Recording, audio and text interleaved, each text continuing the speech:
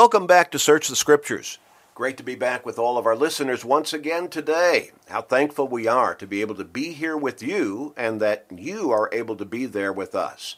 We're thankful that so many of you want to be there with us on a regular basis. You tune in regularly. You listen all the time. Many of you every day or close to it. But we're thankful for all of those others also who listen, maybe not every day because they don't have the opportunity, but they listen very frequently. And they are glad to have the opportunity to study God's Word along with us here on Search the Scriptures. There are others who listen much less frequently because their schedules do not allow them, but they pick us up from time to time, and we even hear from some of them, and we appreciate their responses, their communication with us. And then there are always new listeners, and we're thankful for you as well. And if you are listening for the very first time, our prayer and our hope is that you will very quickly pick up on the fact that what we do on this program is described very accurately by the title of the program, the name of the program, Search the Scriptures. That's exactly what we do. We dig deep into God's Word. We look at it in detail. We try to get into the meatier matters. We get below the surface. We try to see probably the greater richness of what God's Word has there for us, instead of just looking at it from a surface level perspective, where we kind of read over it, then pass on to the next text. We want to help you see the depth of what God has communicated to us through His Word. Now, we try to explain it in a way that is easy to understand, and it makes sense for your daily life. We want to help you to be able to come closer to God. And that begins, of course, with faith, or it is necessary to have faith to do that. And faith comes by hearing the Word of God, Romans 10 and verse 17. So as we help you learn God's Word more fully, then we should be helping you grow stronger in your faith. And as your faith grows stronger, you should want to come closer to God. And our prayer is that ultimately you will want to come all the way to God, all the way to Him, His way, through Jesus Christ, His Son, your Lord and Savior, repenting of your sins, confessing your faith in Him as God's Son and your Lord and Savior, and surrendering to Him in baptism for the remission of your sins, at which point the blood that He shed on the cross so long ago is still 100% effective to cleanse you of the guilt of your sins and to bring you into the point of rebirth, reborn, made new, as Paul put it in 2 Corinthians 5, verse 17. And as Jesus told Nicodemus, born again, got that new start in John chapter 3, verses 3 through 5. Our prayers are with you, and our prayers are indeed for you, and we do pray for you. Now, at the end of the program, we'll tell you how to contact us. So have a pencil or a pen and a piece of paper ready. And you can write down that information, and then we want to encourage you. We invite you, but we also want to encourage you to contact us and ask for the free Bible study that we always offer. It is absolutely free. We never charge anybody anything to teach them God's Word. We'll be glad to send it to you, and we'll even take care of the postage. You can also receive a copy of today's program on CD. Again, free, absolutely free. We'll take care of the postage. So have that pencil or pen and piece of paper ready. And you can jot down that information at the end of the program and then contact us. We want to hear from you. We also want to make you aware. Now, those who have been listening for quite some time have already heard this, but we probably don't mention it enough. We would invite you to take advantage of our website, www.churchofchrist.com. churchofchrist.com. On that website, there are many sermons that are loaded there. You can download those and listen to those. There are many articles on spiritual matters that you can download, or you can just pull up right there on the website, and you can read through them. Lots of information, lots of material there, lots of radio programs that are archived there that you can go back and listen to and study a little further along through. So www.churchofchrist.com. And again, no charge for using our website, for taking advantage of all the materials that are there. We'd love to hear from you. And so when you write down that information, how to contact us, if you have questions or thoughts or comments, feel free to use that information to communicate those to us. We'd love to hear from you. In our last program, we began a new study asking the question, what should we do? Now, the specific application of this question has to do with criticism. Criticism. Well, criticism is a normal feature of life in this world. And as we said, some criticism is what we call constructive criticism. It is meant to point out a mistake, perhaps, or simply a better way of doing something so that we can do whatever it is we're doing better. Somebody trying to show us a better way, or pointing out a mistake so that it can be corrected and we can do better. That's constructive criticism, meant to help us. Then, as we said, sometimes criticism is neutral. It is maybe just a comment or a statement about something observed that is noticed by somebody without much first-hand knowledge or concern. They simply realize that this is a mistake here and just wanted to let you know. Or they're pointing out something that could be done better perhaps, and they really have no interest in whoever it is pursuing this particular task. They're just pointing out this was a mistake or this could be done better. And it's just neutral criticism. They're not trying to build somebody up. They're just pointing out a mistake, basically, or a flaw, maybe. And then there's, and this is what we really want to focus on in this study, and there is destructive criticism. And this is criticism that is intended to point out error or a problem with the intent of emotional hurt and even possible damage to a person's integrity. So they want to cause pain through their criticism. They're intending to hurt the person they're criticizing. So that's an ungodly motive. And this is a very negative kind of criticism, obviously. And it is usually born out of a bad motive. What should a Christian do when confronted with destructive criticism about his or her Christian beliefs and practices? Now, in our last program, as we introduced this particular course of study, we talked about how God hates the misuse of the tongue in a number of ways, like lying and stirring up strife in an ungodly fashion. We saw how we need to love one another as Christians as Christ loved us, and that love for one another as true Christians can be a great evidence, a shining light, if you would, to those who are not Christians all around us. So we looked at the error, the ungodliness of destructive criticism, and we saw that that is against God's will. In fact, it could even fall into several classifications of things that God hates, that he finds an abomination in Proverbs chapter 6, verses 16 through 19. So we need to steer clear of anything like that that could be ungodly.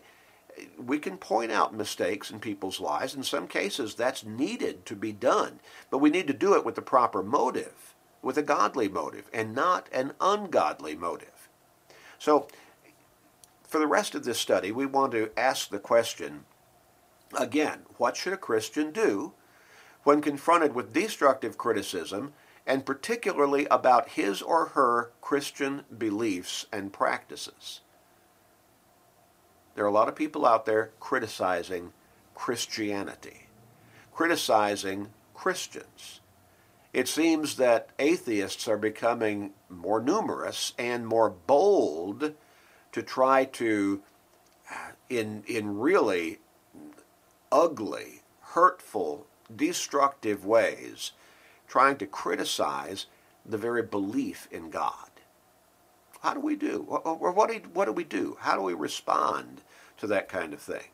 Or what do we do? How do we respond to somebody who criticizes a particular doctrinal understanding and position that we believe the Scriptures teach, but that does not go along with what they believe or what they want to hear? An initial response is often in order to destructive criticism. Now, sometimes it might be best to just walk away because of the nature of what is being done and the character of the person who is doing it. But many times, an initial response is in order. But it should always be done in a scriptural Christian manner. In 2 Corinthians chapter 13 and verse 5, we read this. Paul says, "Examine yourselves as to whether you are in the faith." The faith. In other words, whether you are really following the teachings of God's Word, if you're correct in what you're believing and practicing, and perhaps even teaching. So examine yourselves as to whether you are in the faith. Test yourselves. Do you not know yourselves that Jesus Christ is in you, unless indeed you are disqualified? So we need to stop and ask ourselves when somebody criticizes us about something that we believe or some way that we conduct ourselves as Christians in serving God. We need to stop and ask ourselves, okay, is this a just criticism? Am I correct in God's eyes in doing whatever it is I'm doing, in living the way that I'm living, in teaching what I'm teaching as His Word? So we need to honestly assess as to whether the basis, not the motive of the destructive criticism, but the basis for that criticism is accurate. Now, it could be accurate, but the motive could be completely wrong. But we still need to ask ourselves, okay, is there a basis for what this person is saying about me, or about what I believe, or about what I teach, or about how I live my life and conduct myself as a Christian before God? We need to always do a self-assessment on a regular basis. This is not the only place in the New Testament where we're instructed to examine ourselves.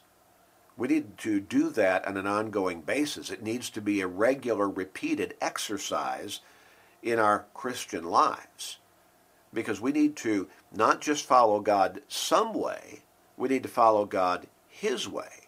And in order to be sure that we're doing that His way, we need to know what His way is. And we need to always examine how we're following Him based upon what His Word teaches that we should be doing in following Him. Let's turn to Romans chapter 12. Romans chapter 12. The second thing that we need to do after examining ourselves and seeing if the basis of this negative, destructive criticism is accurate, then the second thing we need to do is we need to keep in our mind to never return evil for evil. The devil's really skillful. Don't let him suck you in through unjust critics or ungodly critics with ungodly motives to end up responding in an equally ungodly manner. I've tried to teach teenagers over the years, when you're confronted with a bully or you're confronted with somebody trying to egg you into a fight, it takes real strength to walk away. And I've tried to tell them, anybody can start throwing fists. Doesn't take a whole lot of strength to do that. But real character is demonstrated when a person can look at that person and realize, this is not what I need to be doing, and just walk away.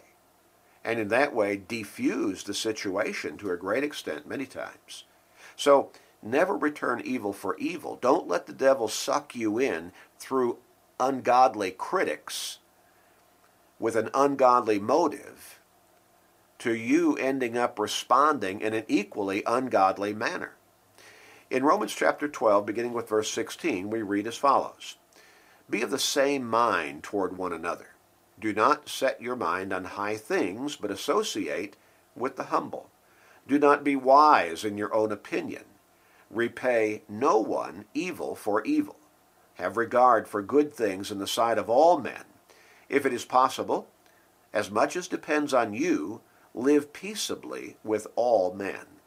Beloved, do not avenge yourselves, but rather give place to wrath.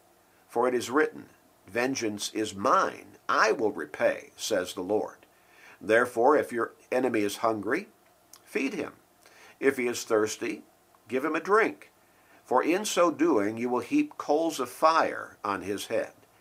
Do not be overcome by evil, but overcome evil with good. Boy, Paul says a mouthful in those few verses about Christian character. You see, we're supposed to, as Christians, be examples to the world around us. That's largely what the Beatitudes are talking about in Matthew chapter 5. And when you get beyond the Beatitudes, Jesus is very specific in saying that we're supposed to be the salt of the earth. Well, salt is supposed to season things and preserve, make things better. And he goes on and says, you're the light of the world, and that we're supposed to let our light so shine that others may see our good works and bring glory to God, verses 16 through 19 in Matthew chapter 5. Well, let's begin to look at what Paul lays out here in this particular text in Romans chapter 12. Notice that he says in verse 16, do not set your mind on high things. Now the idea here is to not be high-minded, arrogant, seeking prestige, seeking self-glory, basically being a snob. Don't you hate being around people who are acting in a snobbish way? When we look at 1 Corinthians chapter 4, and verse 6, the Apostle Paul, and he's writing this to a congregation that is having some real problems with division within the congregation, with attitudes toward one another. And some of those attitudes seem to be demeaning attitudes toward one another. And yet they're claiming to be Christians. Well, in verse 6 of chapter 4, Paul says, now these things, brethren, I have figuratively transferred to myself and Apollos. Apollos was another gospel preacher who worked with the congregation at Corinth after Paul worked with the congregation at Corinth. So he says, I have figuratively transferred to myself and Apollos for your sakes these things, that you may learn in us not to think beyond what is written. Now first, am I living according to what God's Word says? Am I living by what is written in God's Word? Now that's that self-assessment, self-examination that we're talking about. All right? Paul, he preached the gospel to the people at Corinth. Apollos preached the gospel to the people at Corinth. The people at Corinth were getting all caught up into personal feelings and, again, some arrogance and egotism. Paul says here not to think beyond what is written. Let the Scriptures be our guide. Again, in 2 Timothy chapter 3, verses 16 and 17, Paul said, all Scripture is given by inspiration of God, meaning in the Greek, the original language, God-breathed. In other words, God's very word. He goes on and says, and it is profitable for doctrine, for reproof, for correction, for instruction in righteousness, that the man of God may be complete, thoroughly equipped for every good work. So God's word is key. That's the standard. That's the guideline. That's the roadmap. Now, Paul goes on in that 6th verse of 1 Corinthians chapter 4, and he says, that none of you may be puffed up on behalf of one against the other. Puffed up. Well, again, arrogant, prideful. We should not have an ungodly pride that we exhibit in the way we conduct ourselves, in the way that we live, in the way that we talk. in the way that we think about others, especially our brothers and sisters in Christ. We need to not be arrogant. We need to not be puffed up. We need to not be a snob. Probably every one of us has been around people who act like that, and it's a real turnoff, isn't it? Well, if it's a real turnoff to be around other people who act like that, remember that it's equally as much a turnoff if you act like that around other people. Don't go around being high-minded. Don't go around seeking self-glory and trying to build up your own prestige, especially by tearing somebody else down in the process. You don't build up your character by attacking, in an ungodly way, somebody else's character, and especially if what you're saying is not true or is shaded in a way that makes it ungodly on the surface. You see, we need to be careful. And again, we need to continually examine ourselves. This is a really good text of Scripture that Paul lays out for us, and it really lays out some instructions that are not necessarily natural for us to follow. We would often respond to destructive criticism in a, well, maybe in a prideful way, but even in a violent way. We've been attacked, we attack back, at least equally so, and maybe even with greater force. Well, that's not necessarily the way a Christian should respond, even to destructive criticism. Is it valid on the basis, not the motive, but is the basis valid? Now, if we rule that out and say, no, what they're saying is not true, well then, how do we respond? Okay, let's make sure that we're not going to be arrogant, that we're not going to get sucked in to ungodly behavior in responding to their ungodly behavior. Don't set our mind on high things. Don't seek our self-glory. Don't be a snob.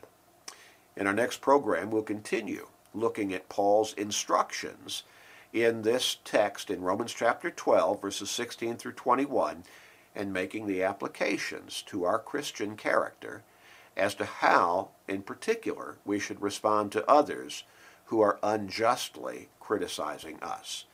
We do hope you'll write down the information that we'll give you in just a moment as to how to contact us, and then contact us. Ask for that free Bible study. It can literally change your life for eternity. And we'd love to send you a copy of today's program on CD, and again for free, and all of this is free, and we'll even take care of the postage. We'd love to hear from you right away.